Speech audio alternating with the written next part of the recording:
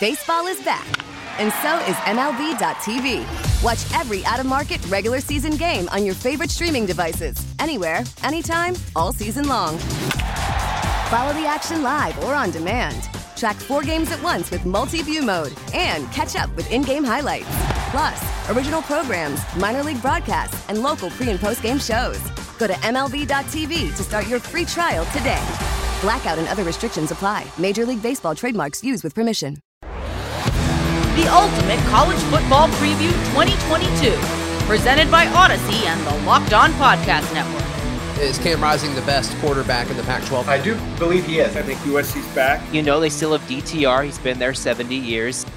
Welcome to the College Football Preview 2022, presented by Odyssey and the Locked On Podcast Network. This 7-episode series will take you through all of the Power 5 conferences, the national championship conversation, and the players you need to know across the Heisman and NFL draft landscape. Each episode will feature our Locked On local experts who cover each of the biggest teams around college football every single Monday through Friday. We'll also be joined by betting expert Lee Sterling of Locked On Bets to help you set the edge and rake in the cash this college football season. I'm your host, Zach Blackerby, daily host of the Locked On Auburn podcast. But for this series, I will be your guide as we visit with over 30 different experts to get you ready for the season ahead. Today, it's the Pac-12. The USC Trojans were the last Pac-12 team to win a national championship in 2004, which was vacated in 2010. Now, Lincoln Riley and the Trojans are building a national championship contender. That is, unless the rest of the conference has anything to say about it. Let's get to the conference favorites, the USC Trojans, the Oregon Ducks, and the Utah Utes. Conference favorites.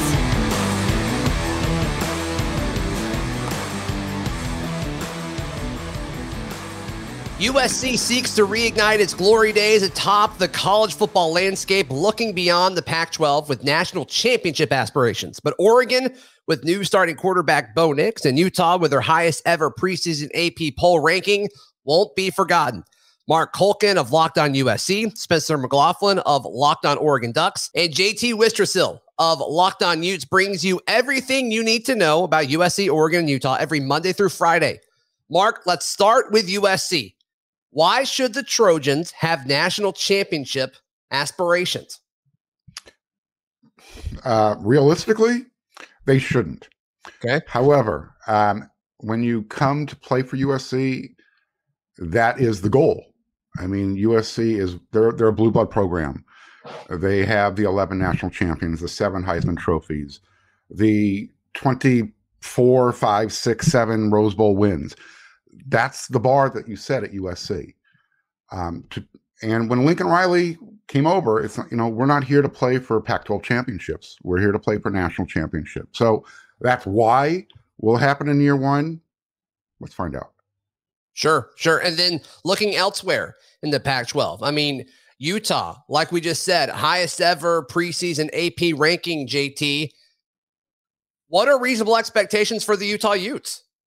I think the college football playoff. I think this is genuinely a team that you can talk yourselves into every single game as a winnable game. I think they're going to go back and repeat as Pac-12 champions, and then as a one loss or potentially even an undefeated Pac-12 team, do you get into the college football playoff then? I think that's very possible, even if it is tough to get to that point. But this is a team that returns 17 starters. You got Cam Rising coming back, who's one of them guys coming off a monster season as the first team all Pac-12, and you get a ton of other experienced players who are trying to build off, especially on the offensive side of the ball. And I think there's a ton of guys on defense who showed flashes last year that are going to break out on the national stage this coming year. So this is a Utah team that the expectations, as you mentioned, it's the highest preseason ranking ever, and I really think this team can live up to that. Spencer McLaughlin, host of Locked On Oregon Ducks. Does Oregon have these expectations that these other two teams do? Not exactly. No, at least I don't believe that they should. The bar for a successful season for the Ducks this year, at the very least, when you have a first-year head coach, I think is getting back to the Pac-12 championship game. And I think their conference schedule allows for that. Their out-of-conference schedule is brutal. I mean, it's very possible that Oregon gets to the Pac-12 championship game, but they've got 3 losses in the regular season slate because You're not going to go undefeated in conference play. I don't think this team has that sort of chops. I think they're going to lose to the Utes at the very least. They could drop another one. But you look at Georgia and BYU, neither of those games are ones that Duck fans can really afford to overlook. Georgia, obviously, the more pressing threat, BYU at home. But I think the Cougars are a very dangerous team. And look, I expect Oregon to be good. They should be well over 500. They should be competing for a Pac-12 North title, which doesn't matter as much anymore. But, their schedule shapes out once they get into Pac-12 play to where they should be able to get into the conference championship in Las Vegas once again. And Oregon fans are hoping that Dan Lanning and the new staff are going to be able to put a better product on the field if and hopefully when they reach that game. Mark Holkin, host of Locked On USC. If USC is to win the Pac-12 this year, why is it their year? What did they do to accomplish that? Besides changing the roster, they changed the personality, and that's going to be the biggest difference this year. I've listened to other hosts do breakdowns and talk about where USC will win games, where they'll lose games.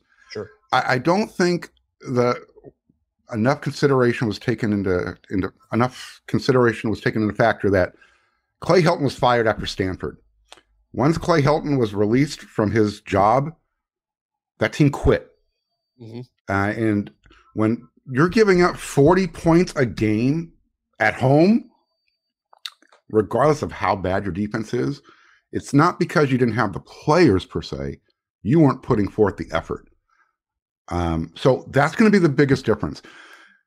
USC, they're not as talented as they will be in the future with their recruiting classes, but they did bring in some really talented players during the offseason.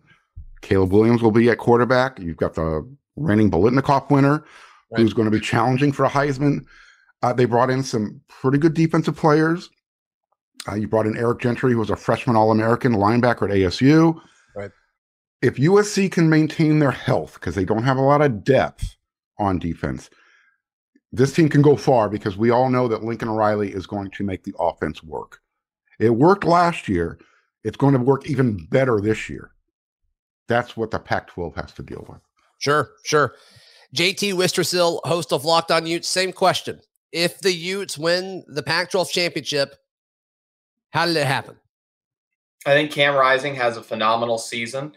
I think this offense, I think Tavion Thomas is a guy who had 21 touchdowns last year. He probably broke that rushing touchdown record once again. You got an offensive line full of experienced guys. I think they get it done as well. But I really think it is Cam Rising, the quarterback. I just think he is in for a big year. The wide receiver position figures to be even better this year. All of fall camp, Coach Witt has been talking about how they want to be more explosive. And Devon Vele, I think, is the guy who's really going to be a breakout player and have the best season we've seen out of a Utah wide receiver, because we know Utah has the tight ends, but a wide receiver we've seen in a long time. So the weapons are there for Cam. It's his second year starting after he started most of the games last season. I think he's in for a huge year. He should be first team all Pac-12 again. And he is one of the best leaders Coach Whittingham has said he's ever had. And when you've been coaching as long as Coach Whittingham has, that's a huge compliment. So I really feel like he can lead this team to a monster season and to new heights they haven't been yet.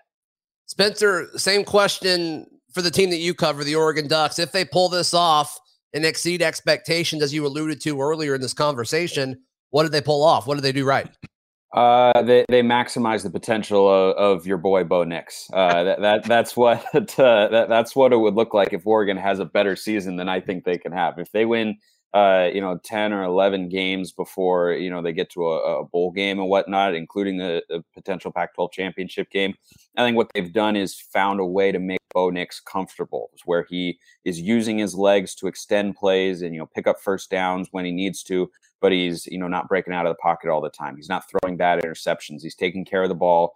He's being productive. I think that's a big part of it, but arguably a bigger part of it. And a lot of people would be surprised to hear this when you had two first-team All-American performers last year in Kayvon Thibodeau and Verone McKinley. Oregon's defense was not very good last year.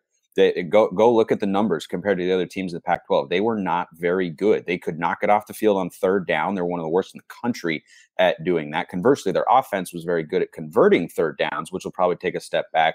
But that defense has got to be able to take a leap forward, which is tough when you lose Kayvon Thibodeau, but I think that schematically in the defensive side of the ball, they were behind last year, and they were just not where they needed to be. Too many guys running open on third downs, too many soft coverage instances in which you just kind of gave them an easy completion. It was very much a bend, don't break mentality, but you just allowed teams to move down the field too often. If you aren't unbelievable in the red zone, then eventually you're going to allow some points. So I think that's the other component of it is Dan Lanning. I hope he comes in and is calling the defensive plays like he did at Georgia. He's got Tosh Lupoy, who's been on Alabama staffs before.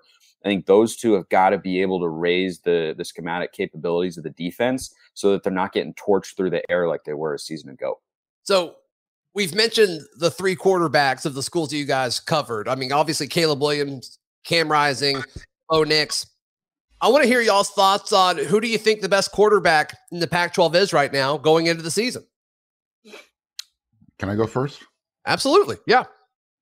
I think you have to give it to the incumbent, which is Cam Rising. He showed what he's capable of doing. He finally found a school that's willing to let him play, or at least earn a place of play. I don't think Bo Nix is the answer. I'm sorry, Spencer. It's all right. There's plenty of Oregon fans who agree with you, Mark. Don't worry. And I'm sure Zach will agree with me as well. Yes. Yes. For those who don't know, I host Locked on Auburn and covered Bo Nix for a long time. I understand. And I don't say that to throw dirt on Oregon's grade, but you did recruit a couple of good quarterbacks in previous recruiting classes. So that leads me to wonder, maybe those guys weren't as good or weren't developed yet, that you're going to be leaning on a Bo Nix. Obviously, my second choice is going to be Caleb Williams. Even if Caleb does go down with an injury, heaven forbid, sure, USC still has Miller Moss backing him up. Miller Moss was the quarterback who got to start the Cal game last year, and he looked pretty good in his limited opportunities. And he now actually has a really good head coach who knows something about quarterbacks. Graham Harrell isn't even going to be calling plays over at West Virginia for anybody who's watching the show. Just to give you an idea, that's how bad it was at USC last year. And they also have a running game to complement their quarterback, which is another thing that I didn't even mention in the previous question. Right. JT, I feel like I know where you're going with this, but I'm going to ask anyway. Is Cam Rising the best quarterback in the Pac-12 right now? I do believe he is. And I'm surprised we agree on that, Mark, because I do really like Caleb Williams. I think he's really good. For me, the difference between the two is Cam is more consistent. I feel like Caleb makes a couple of those mistakes, and Caleb can make throws that I just don't think Cam Rising can make. But for an entire game, Caleb will throw an interception or just make a mistake that'll really hurt you, versus Cam will take what's there. And I think one big thing, one of the reasons that I think Cam is in for a huge year is if you look back in 2020 during that COVID-shortened season, there was a quarterback battle between him and Jake Bentley, transferred over from South Carolina. Rising won that battle, but then got hurt with a shoulder injury in the first game. And he talked about it going into last season, and even during the season, it still lingered a little bit. So he feels like coming into this season, his arm is even stronger. And that was probably the biggest thing last year. Mentioned the lack of explosive plays. Cam didn't have the arm strength to push the ball down the field. That's going to be there this season. He's got the wide receivers to do it. He's also a guy who, if everyone's covered, he's willing to take it and run it. He's extremely tough in between the tackles. He's willing to go and fight and get those extra yards. And he knows how to use his guys. Very accurate ball placement. I do think Cam is the best quarterback in this conference, but Caleb Williams, I think, is in for a good year as well. And I still like Bo Nix. I do think he is definitely the third guy in this conversation, or maybe even farther back, depending on how we feel about guys like DTR at UCLA and some of the other quarterbacks in the conference. But this is Cam Rising's conference in terms of, I feel he is the best quarterback. And that comes with experience. That's why I gave him the nod. Yeah, no, he definitely has that for sure. Spencer, chime in on this. Do you agree with these guys? Can't believe nobody picked Jack Plummer at Cal. Can't believe it. I have Williams 1 and Rising 2, and the reason I have that is a little bit of an anticipatory pick, in that what you were just saying, Mark, is experience is tremendously valuable, especially for quarterbacks, and that I think is 100% accurate. Caleb Williams now has most of a season under his belt. And I think what you're going to see now that he's with Lincoln Riley again, and he's got even, at the very least comparable, probably better weapons at USC than he had a season ago. I think you're going to see him take a step forward, right? We saw the potential of what he can be last year, and he's got a lot of talk, and rightfully so, as a top 5-10 pick in the NFL draft come 2024 and such. But I think now that he's, got some games under his belt, and he's had an off season to work and study and be with the same coach, and he's going to have new receivers, but one of them's not in Mario Williams. I think that Caleb Williams will be number one, and I think Rising is right behind him at number two. I think Caleb Williams is further away from his ceiling right now, is I think a fair way of looking at it. I think we know what Cam Rising is, which is a very good first team Pac-12 caliber quarterback, but I think Caleb Williams still has a bit of untapped potential. And I think we get to see a little bit more of that this year. And to build off something you said, JT, I definitely have DTR at number 3. So I want to wrap up the conversation with you three, talking about the biggest games that are in the Pac-12 this year. JT, host of Locked On Utes, I'll start with you for this one. What are some of the biggest games on Utah's schedule where you kind of circle going into the season where it's like, okay, if Utah's going to win the Pac-12, they probably need to win these games? I think it's the USC game is the biggest one personally, because the Oregon one is also massive. That's one I look at from a perspective of maybe this team, that's a game they could potentially lose. You're going up to Eugene, an extremely tough place to play. But I think the USC game, you're getting USC at home, Lincoln Riley, all the hype that comes in with that. Mark's already talked about the firepower that roster has with, I think, even 2 guys, as you mentioned, Mark, who could possibly be in that conversation for some of the major awards, including the Heisman. So that's the biggest one to me, is you got to win that between the 2 teams right now who I think in terms of hype have the most right now. Even though Oregon was ranked higher, I just feel like Utah, since they are the highest ranked team, and then USC, the glitz and glamour of LA, makes that game probably going to be the most viewed in the conference, in my opinion, when those 2 teams match up. But I think the Oregon one is another big one. But I think as long as Utah takes care of business against the other Pac-12 teams, that's one you're okay losing if that's your one loss on the season. But let's say if you have the bad game like you did last year where you lost to Oregon State, then that is a must win as well. And that's a tough place to play. Utah hasn't won up in Eugene a lot, and I think it's going to be fun. But those are the 2 games I really look at. Look, UCLA is still going to be a really good team this year. Utah has really had their number in the past, so I don't think that that's going to pose as much of a problem. But in terms of Pac-12 opponents, USC and Oregon, I think, are by far the 2 that really present a problem for the reigning Pac-12 champion Utes. Mark Colkin, host of Locked On USC. Biggest games on USC's schedule. Which ones do you have circled going into the year? I'll get to the end of the schedule here in a moment. For me, it's definitely going to be Fresno State. That is my trap game. Interesting. Well, because that game happens immediately after USC travels to Stanford. If USC is going to be a physical team this year, you're going to find out about it in week 2 up on the farm in Palo Alto. If and when USC returns 2-0, you've got a Fresno State team that this is what I call the epitome of the chip on the shoulder team. This is every player on their roster wanted to play at USC, wanted to play at UCLA, or play at a Power 5 team. So they get to come into the Coliseum as they have an experienced returning quarterback. They beat a couple of schools. They beat UCLA last year. They should have beaten Oregon last year up at Oregon. I watched that game. Oregon was very fortunate to pull that one out. You'll agree with that, Spencer, if you're being honest. Oh, yeah. So if USC doesn't have their chin strapped up, Fresno will punch them in the mouth. You're going to have the red wave traveling down from Fresno. They'll fill the stadium if USC fans aren't there. So those 2 games, obviously the Utah game. For me, it's interesting. I want to see how Utah leaves the swamp. Because how much credit are they going to get being the 7th ranked team going down there, beating an unranked Florida team? Conversely, if they lose, how far do they tumble? And does that, affect the USC-Utah game in week 6? And then you've got the, obviously UCLA and Notre Dame to finish the season. So those are the games that are circled on my calendar. No, those are some good ones. Those are some good ones for sure. Spencer, same question. Which games do you have circled for the Oregon Ducks going into the season? Well, if you're just looking at the Pac-12 slate, because obviously Georgia is a tremendous opportunity on the national scale, but I don't expect them to win that game. BYU is going to be, I think, a lot tougher than most Oregon fans realize. And I've talked about that game on my channel. You can go check it out because I think we should be rightfully scared of the Cougars, and everyone who plays in the Pac-12, including these two guys here, know that we should be scared of the Cougars after what happened last year. But I think when you get in the conference slate, Oregon's biggest games are at home, and that's a place where they've been really, really tough to beat. Now, Utah did pull it off.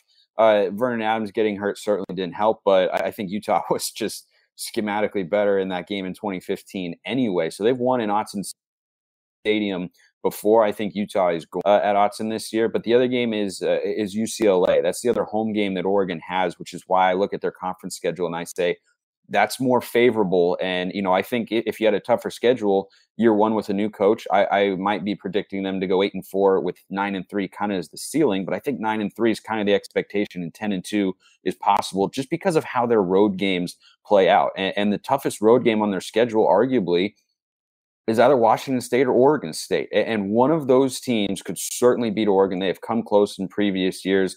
I'd look at the Beavs because I like the Cougs, but I think they're earlier in the season, and that helps Oregon a little bit because they're incorporating a new quarterback in Cam Ward, who's coming from the FCS level. So he might still be, kind of adapting to the different level of play. I think he can, but it's certainly a jump. But I look at that game against Oregon State, and I like the Beavs this year, which you won't hear from maybe a lot of Duck fans out there. But I think the Beavs, if their defense cannot be just an incompetent mess, it's a lot like USC last year. I mean, the Trojans didn't struggle to score points. The Beavers didn't struggle to score points. Oregon State was 7-5, and they weren't 9-3 because they lost to Cal and Colorado. And I look at that and go, boy, if your defense can be a little bit sharper there, then you have the potential to be an 8-9 win team. And, even though Research Stadium won't be at full capacity because of the renovation, I still worry about going to Corvallis at the end of the year if Oregon State is playing the kind of football I think they can. Locked On USC, Locked On Ducks, and Locked On Utes are available every Monday through Friday, wherever you get your podcasts and on YouTube. We'll be seeing some of you later in the series, but here in a moment, while USC has championship hopes, the crosstown rival, the UCLA Bruins, would love nothing more than to play spoiler. The Pac-12 teams you shouldn't be sleeping on are up next. Baseball is back, and so is MLB.tv. Watch every out-of-market regular season game on your favorite streaming devices, anywhere, anytime, all season long. Follow the action live or on demand. Track 4 games at once with multi-view mode and catch up with in-game highlights. Plus, original programs, minor league broadcasts, and local pre- and post-game shows. Go to MLB.tv to start your free trial today. Blackout and other restrictions apply. Major League Baseball trademarks used with permission.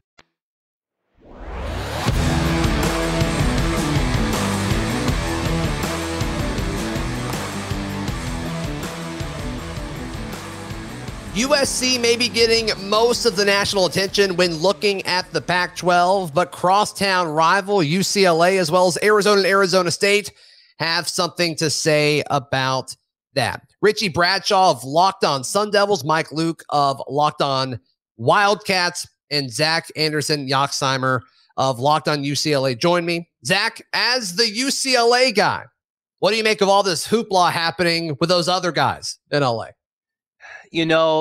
Funny enough, a lot of the hoopla is bringing both teams together with the big move eventually to the Big Ten. So a lot of the hoopla is together. But, of course, what you're referring to is the Lincoln Rileys and, the Caleb Williams, all the guys coming over to USC.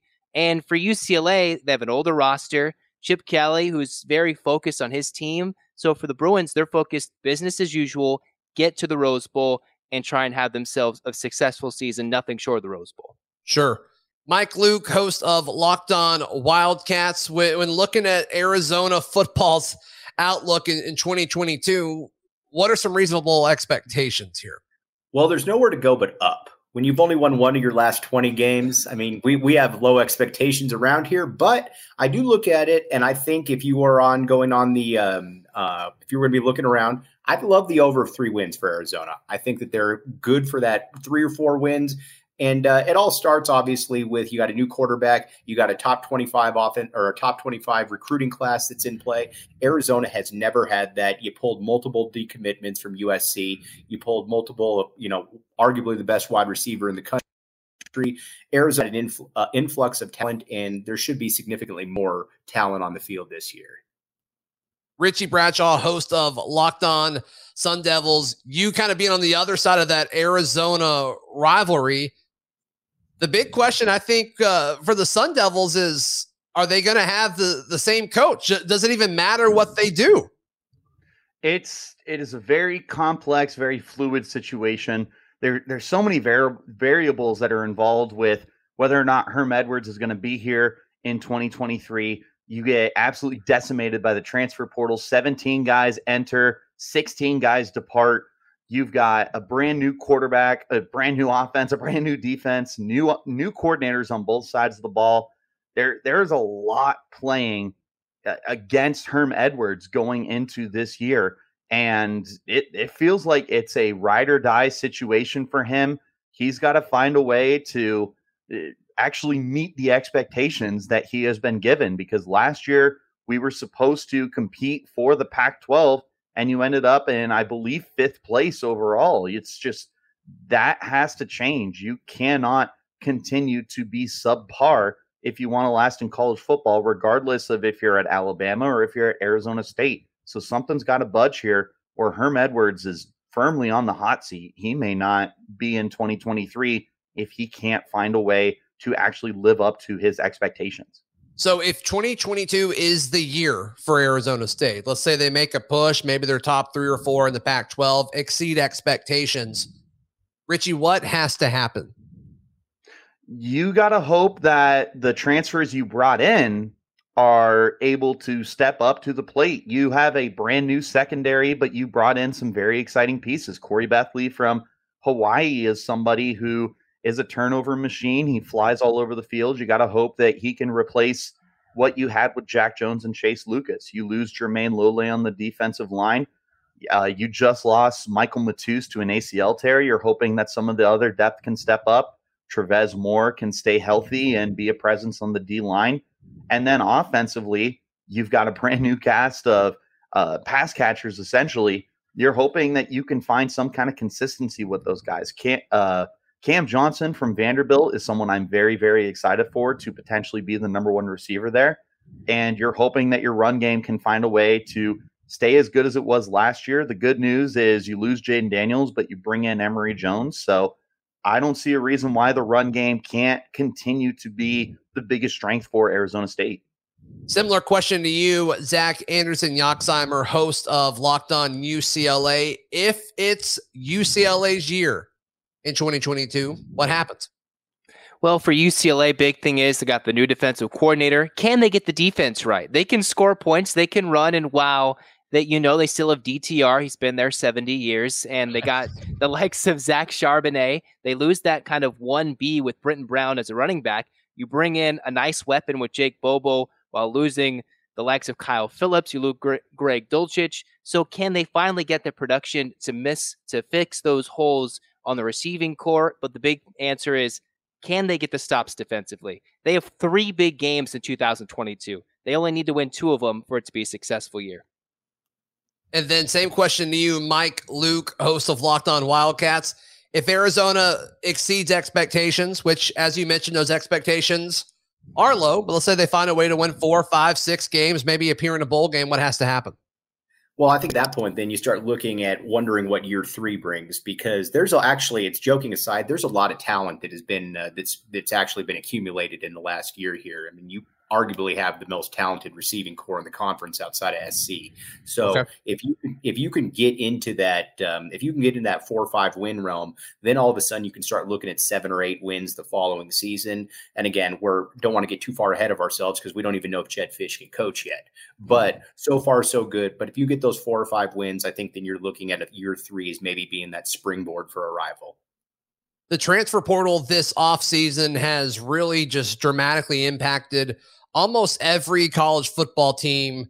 Doesn't matter what conference you are, doesn't matter how elite of a team you are or whatever, maybe it's impacted everyone. Richie, it's impacted Arizona State a ton. How do you kind of expect that roster to look going into the season? Completely different compared to what you saw in 2021. This feels like a brand new roster. You lost some guys to the NFL, but oh my goodness, like I mentioned, 16 guys depart your program from the transfer portal. It's truly a brand new team. You can probably count on one hand how many guys that are from the starting 11 on offense and defense are back with the team this year. It is an entirely new team, and you're really hoping that, because you did bring in some transfers as well, you're hoping that they can find a way to step into the lineup a lot sooner rather than later, because you lost tons of starters. You lost depth. You lost guys who were expected to go into starting roles. It's truly a brand new team, which in one sense can be exciting, but in a much larger sense is very nerve-wracking and makes me extremely cautious about what the expectations are for the Sun Devils this year. Zach, when looking at what Chip Kelly did this offseason in regards to the transfer portal, how would you kind of grade his performance? Well, it's funny. He made that quote about how he almost has stopped recruiting high school players, and he looks to the transfer portal. So he's had this hodgepodge of mixing older guys, and with UCLA, it's still hard to get guys in there. Let's not forget, it's the academic standards getting into the UCLA, pretty tough. So you bring in older guys who have already graduated, have D1 experience, and maybe some good D1 experience. It's a home run hit when you get Jake Bobo in the program, a nice little steal defensively like the Azizi Hearn, the Wyoming transfer, and there's still more guys I'm missing here and there. But it's nice to see Chip Kelly give some funny little quotes throughout the offseason, and especially into his recruiting. He wants older guys who have graduated that can impact the roster right now. Zach, I love that subtle flex. Yeah, we get it. You're smart. You went to UCLA. We're all very proud of you. Mike Luke, host of Locked On Wildcats. How's the transfer portal impacted this roster? The two most important players on the team should be transfers. We talked about it a little bit before we came on, but Jaden DeLaura, Pac-12 Freshman of the Year, leaves Washington State, comes to Arizona. And the best player on the team so far in camp has been a guy, Jacob Cowing, caught for almost 1,400 yards, 7 or 8 touchdowns last year at UTEP. Arizona really needs them to be really good. And especially for Cowing, you need Cowing to be one of the better receivers in the conference. But so far, so good. And there's no reason to believe that both these guys won't excel this season.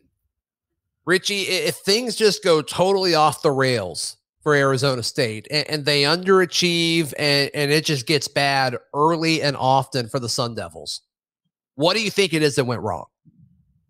It would have to be the fact that you were unable to replace the main guys that left the program. I mean, you lose Jaden Daniels. He was a 3-year starting quarterback, first ever true freshman to start for you.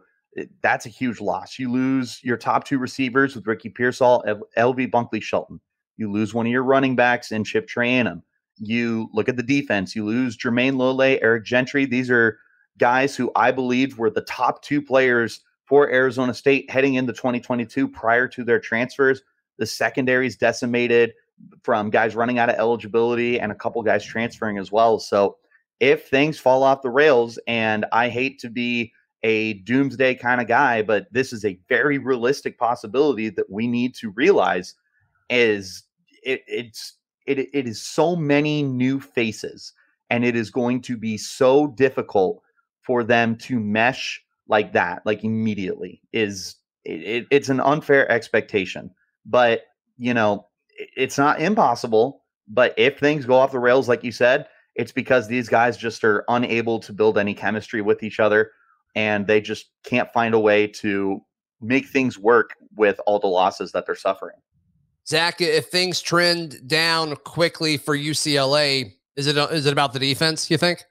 I would think it's about the defense, but the other thing is Dorian Thompson-Robinson has a big tendency to get hurt. So while UCLA's dealt with it in the past, it's likely he will be banged up and miss a game. That's just kind of the thing you're working with. So while the defense could be struggling, if you're without your starting quarterback at some point that it's really tended to be throughout his lengthy UCLA career, it's probably a combo of either him being injured or the defense, even with some new improved parts, a new schematic. It's probably a combo of those two things where the season goes downhill for them. Sure. Mike, if Arizona does not get, to those 3 games and they underachieve, what happened? What went wrong? The talent just didn't come around. It was too young, and we'll have a lot of questions if Jedd Fisch can coach or not. Because again, he's never been a head coach.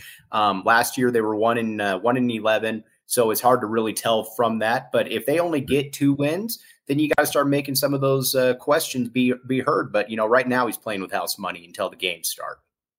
Mike, when you look at all of the games on Arizona's schedule this year, which 3 are you kind of circling going into the 2022 season? Which ones are the most important for the Wildcats? All right, the first one, San Diego State. That's the first game of the year. They got trounced by them last year, 6.5-point dogs. If they go in there and they beat San Diego State, or they're competitive, then it can really, I think, push them forward. If they lose that game in bad fashion, then there could be basically just me at the next U of A home game.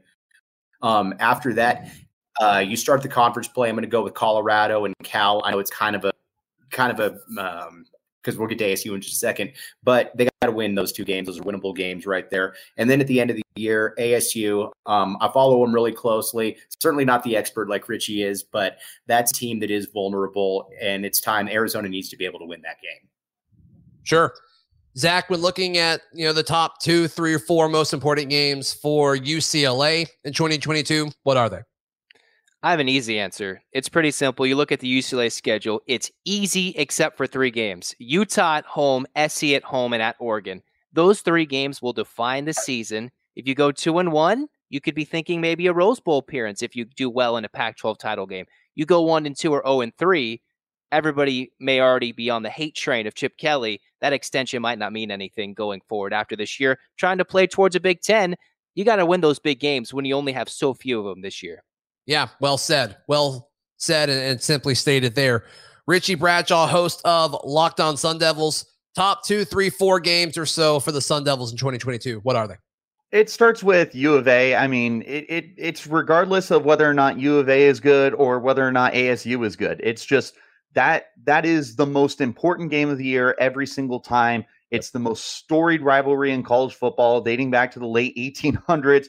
We have the longest standing rivalry like cup and the Territorial Cup. It's been around forever and ever and ever.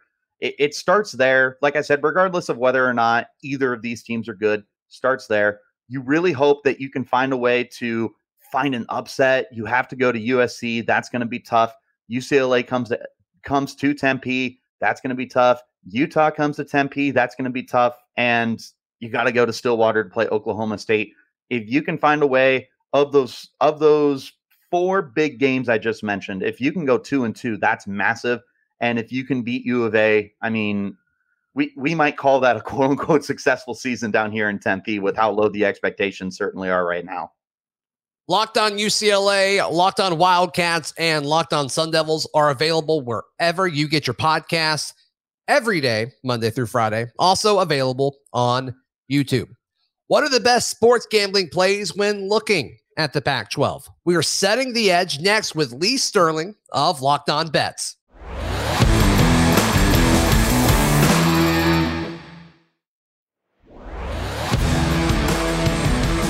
Setting the edge with Lee Sterling of Locked On Bets. Locked On Bets is your daily one-stop shop for all the betting advice you need every single weekday. Hosted by your boy Q and Lee Sterling, they've got you covered across all major sports. Today, the focus is all on the Pac-12, and Lee Sterling is joining me. You can find him on Twitter at Paramount Sports. Let's start with the big dogs here. The talk of college football throughout the offseason. It seemed like everybody was looking at LA with USC. They are favored to win the Pac-12 this season, plus 190. Is that the right move? I think so. Yeah. And they had that game, obviously, in the middle of the year at Utah, and it might decide, who's the strongest team on that side. But other than that, at Stanford, Stanford has absolutely no speed. Used to look at Stanford and say, oh, okay, well, they really good line play, good running backs, good tight ends, but they've got nothing. That doesn't scare me. Oregon State, they just don't get the talent. Right. At Arizona is not going to scare you. And then UCLA late in the year, the new coaching staff's going to do a really good job. And they got three. When I'm looking at teams, how can a team improve? I'm looking at scoring points on offense. And they have three playmakers. They bring in Williams. Mm-hmm. He's going to be great at quarterback. Travis Dye, going to be really good. And then Addison from Pittsburgh might be one of the top three receivers. So they're going to put pressure on defenses. I like him at plus 190 here. I think that there's going to be a rebirth for the Trojans. Yeah, their win total right now, though, is pretty lofty. 9.5. You buying that? I am. I think there's the haves and the have-nots there. I think it's, there's a couple teams up at the top, and I don't think we're going to see a whole lot of crazy upsets here like we've seen in the past. I just think that, teams like Oregon State not getting the talent, Washington State, they lost a bunch of guys. I mean, who wants to go to school at the Palouse? Arizona State is really bad. I mean, they're awful. I think that as far as recruiting, Arizona beat out Arizona State. You looked, and then, Cal and Stanford. It's the haves and the have-nots, and I just think that USC is, before they leave, is going to dominate. Yeah, I mean 9.5. That's definitely a high number. The next team, Lee, is probably one of my favorites in the entire country this season. Utah at plus 230. I think this would probably be my bet to win the Pac-12. What do you think? So when I look at Utah, and I love to play them as an underdog, Kyle Whittingham, one of the great underdog coaches. Okay. But here's what I found out. When they played Oregon, Mario Cristobal, even the first time, he knew he was coming to Miami. He was involved in negotiations with Miami, and I think he checked out. So I think they got to face a Ducks team that was not prepared, and they got him, and they dominated them. And then against Ohio State, everyone says, okay, well, they could have won. Ohio State had a bunch of guys, a slew of guys that didn't play in the game. Right. Because they were going to go pro. And they also, on top of that, had no motivation. You get an Ohio State, a Georgia, an Alabama team not playing for a national title and a bowl, they just don't bring it. So to me, that was like the Super Bowl for this youth team. And I think they're really good. I like Rising as quarterback. Love Cam I like their coaching staff. I love their special teams. But I like a team like Utah when they're hunting, not being hunted. So they might be that team that gets knocked off by, one of those teams, like in Oregon State. They lost to Oregon State last year. Yeah. So Oregon State matches up well with them. The total's at 9. I think it's going to be right there. But a plus 230, I like USC much better. Sure. All right. Next up is Oregon. They get one of the bigger quarterbacks in the transfer market in Bo Nix from Auburn. They are at plus 250 right now. Your thoughts on the Oregon Ducks? Well, I think he's going to play well. He doesn't have to face the big boys, doesn't have to. And even some of the games, he was close. He just had that throw where he was just off. He makes that one play, and it was the difference between winning or losing in a game.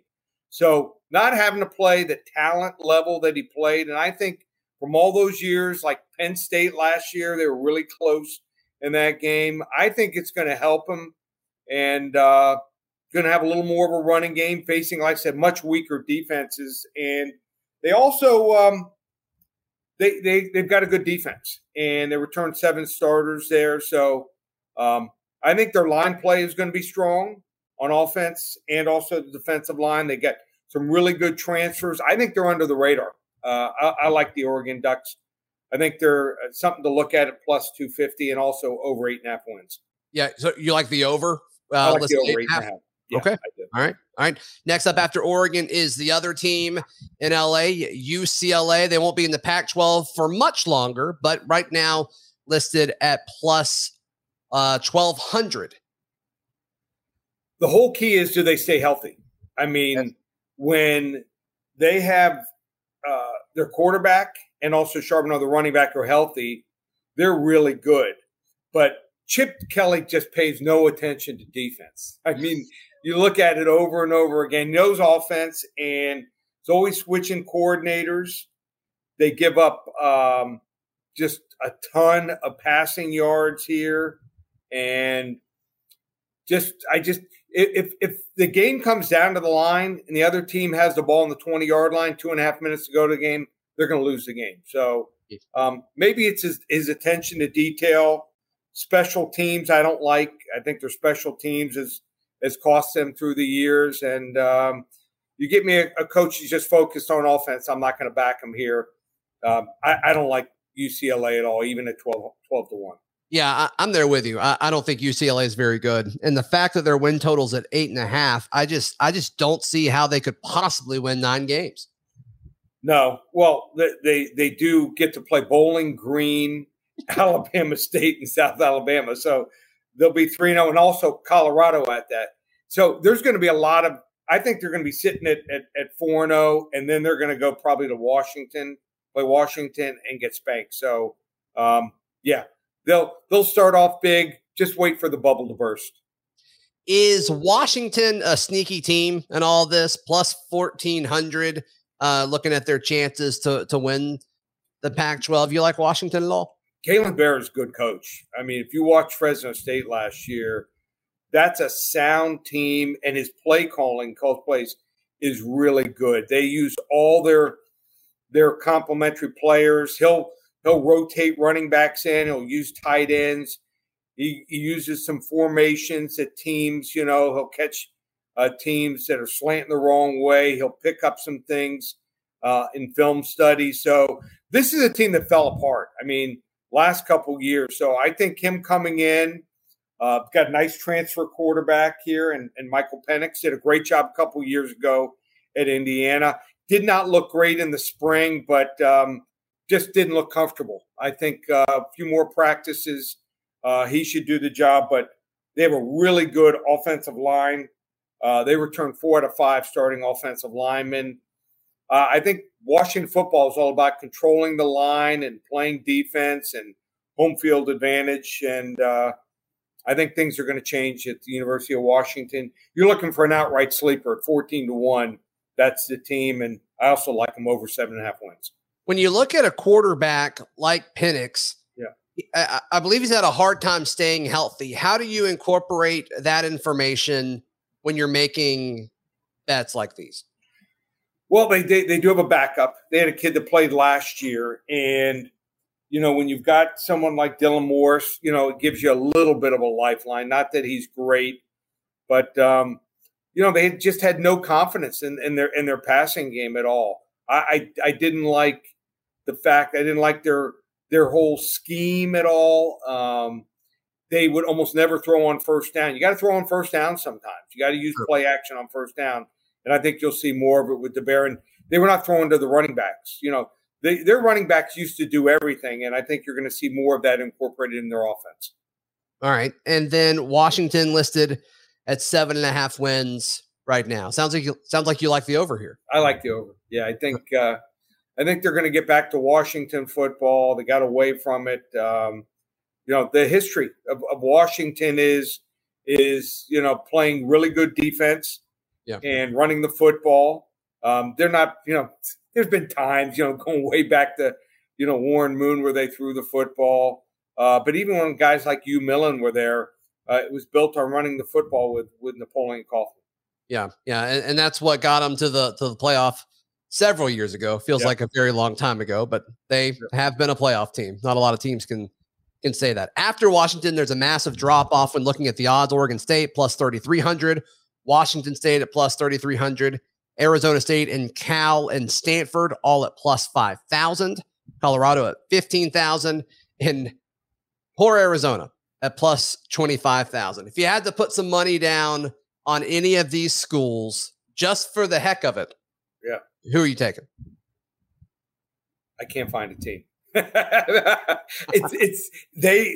talent level drop off after Washington to Oregon State is monumental. So I can't see that happening. I mean, you're better off, finding someone who needs the money. Tip your Uber driver, or when you're ordering your food, into the house, give them a little extra money. Whereas the Big 12, anything, like I said, it's going to be wide open. Anything can happen. Those middle teams, the Kansas State's got a chance. I just don't see it this year. I will say this, though. Yeah.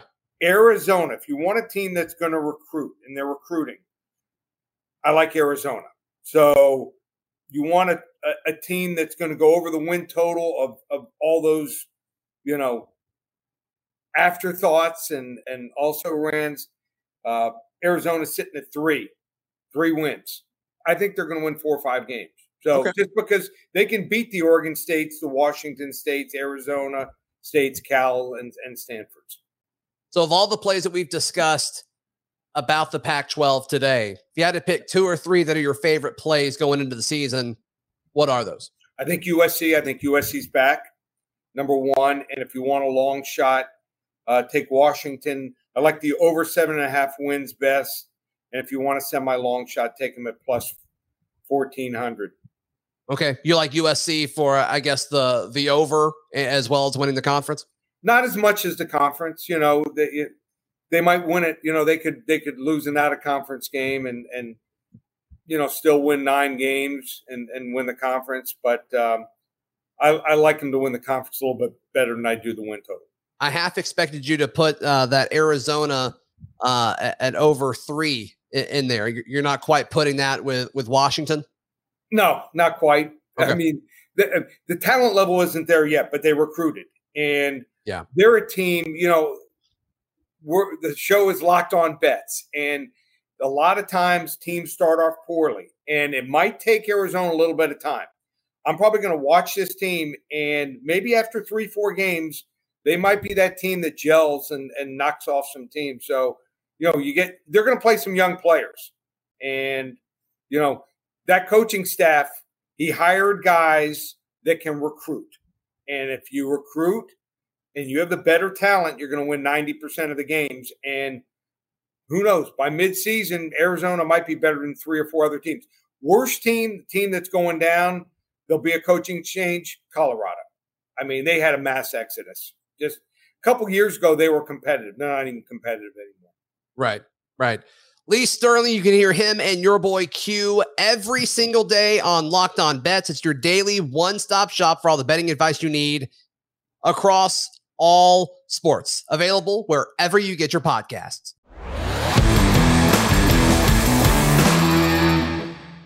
Thank you for joining us for another episode of the College Football Preview 2022 presented by Odyssey and the Locked On Podcast Network. Coming up on Monday, it's time to introduce you to the players you need to keep an eye on throughout the college football season. Often a quarterback award, but could linebacker Will Anderson of Alabama contend for the Heisman? And which unsung quarterback could be the surprise of the NFL draft? Only one show has all of this and more, so be sure to join us next week. Once again, I'm Zach Blackerby, and until next time, thank you to our friends at Odyssey, and thanks to you for watching or listening. Find the Ultimate College Preview 2022 on your favorite podcast provider to make sure you never miss an episode. Now, with the MLB app, you can get baseball your way. Pick your favorite team, your favorite players, and get customized highlights, stories, and breaking news right on your home feed. Follow the action with Game 10, where 3D replays add another dimension. Plus, notifications can keep you connected to every pitch, every hit, every game. The MLB app. Baseball your way. Download it now for free from the App Store or Google Play. Blackout and other restrictions apply. Major League Baseball trademarks used with permission.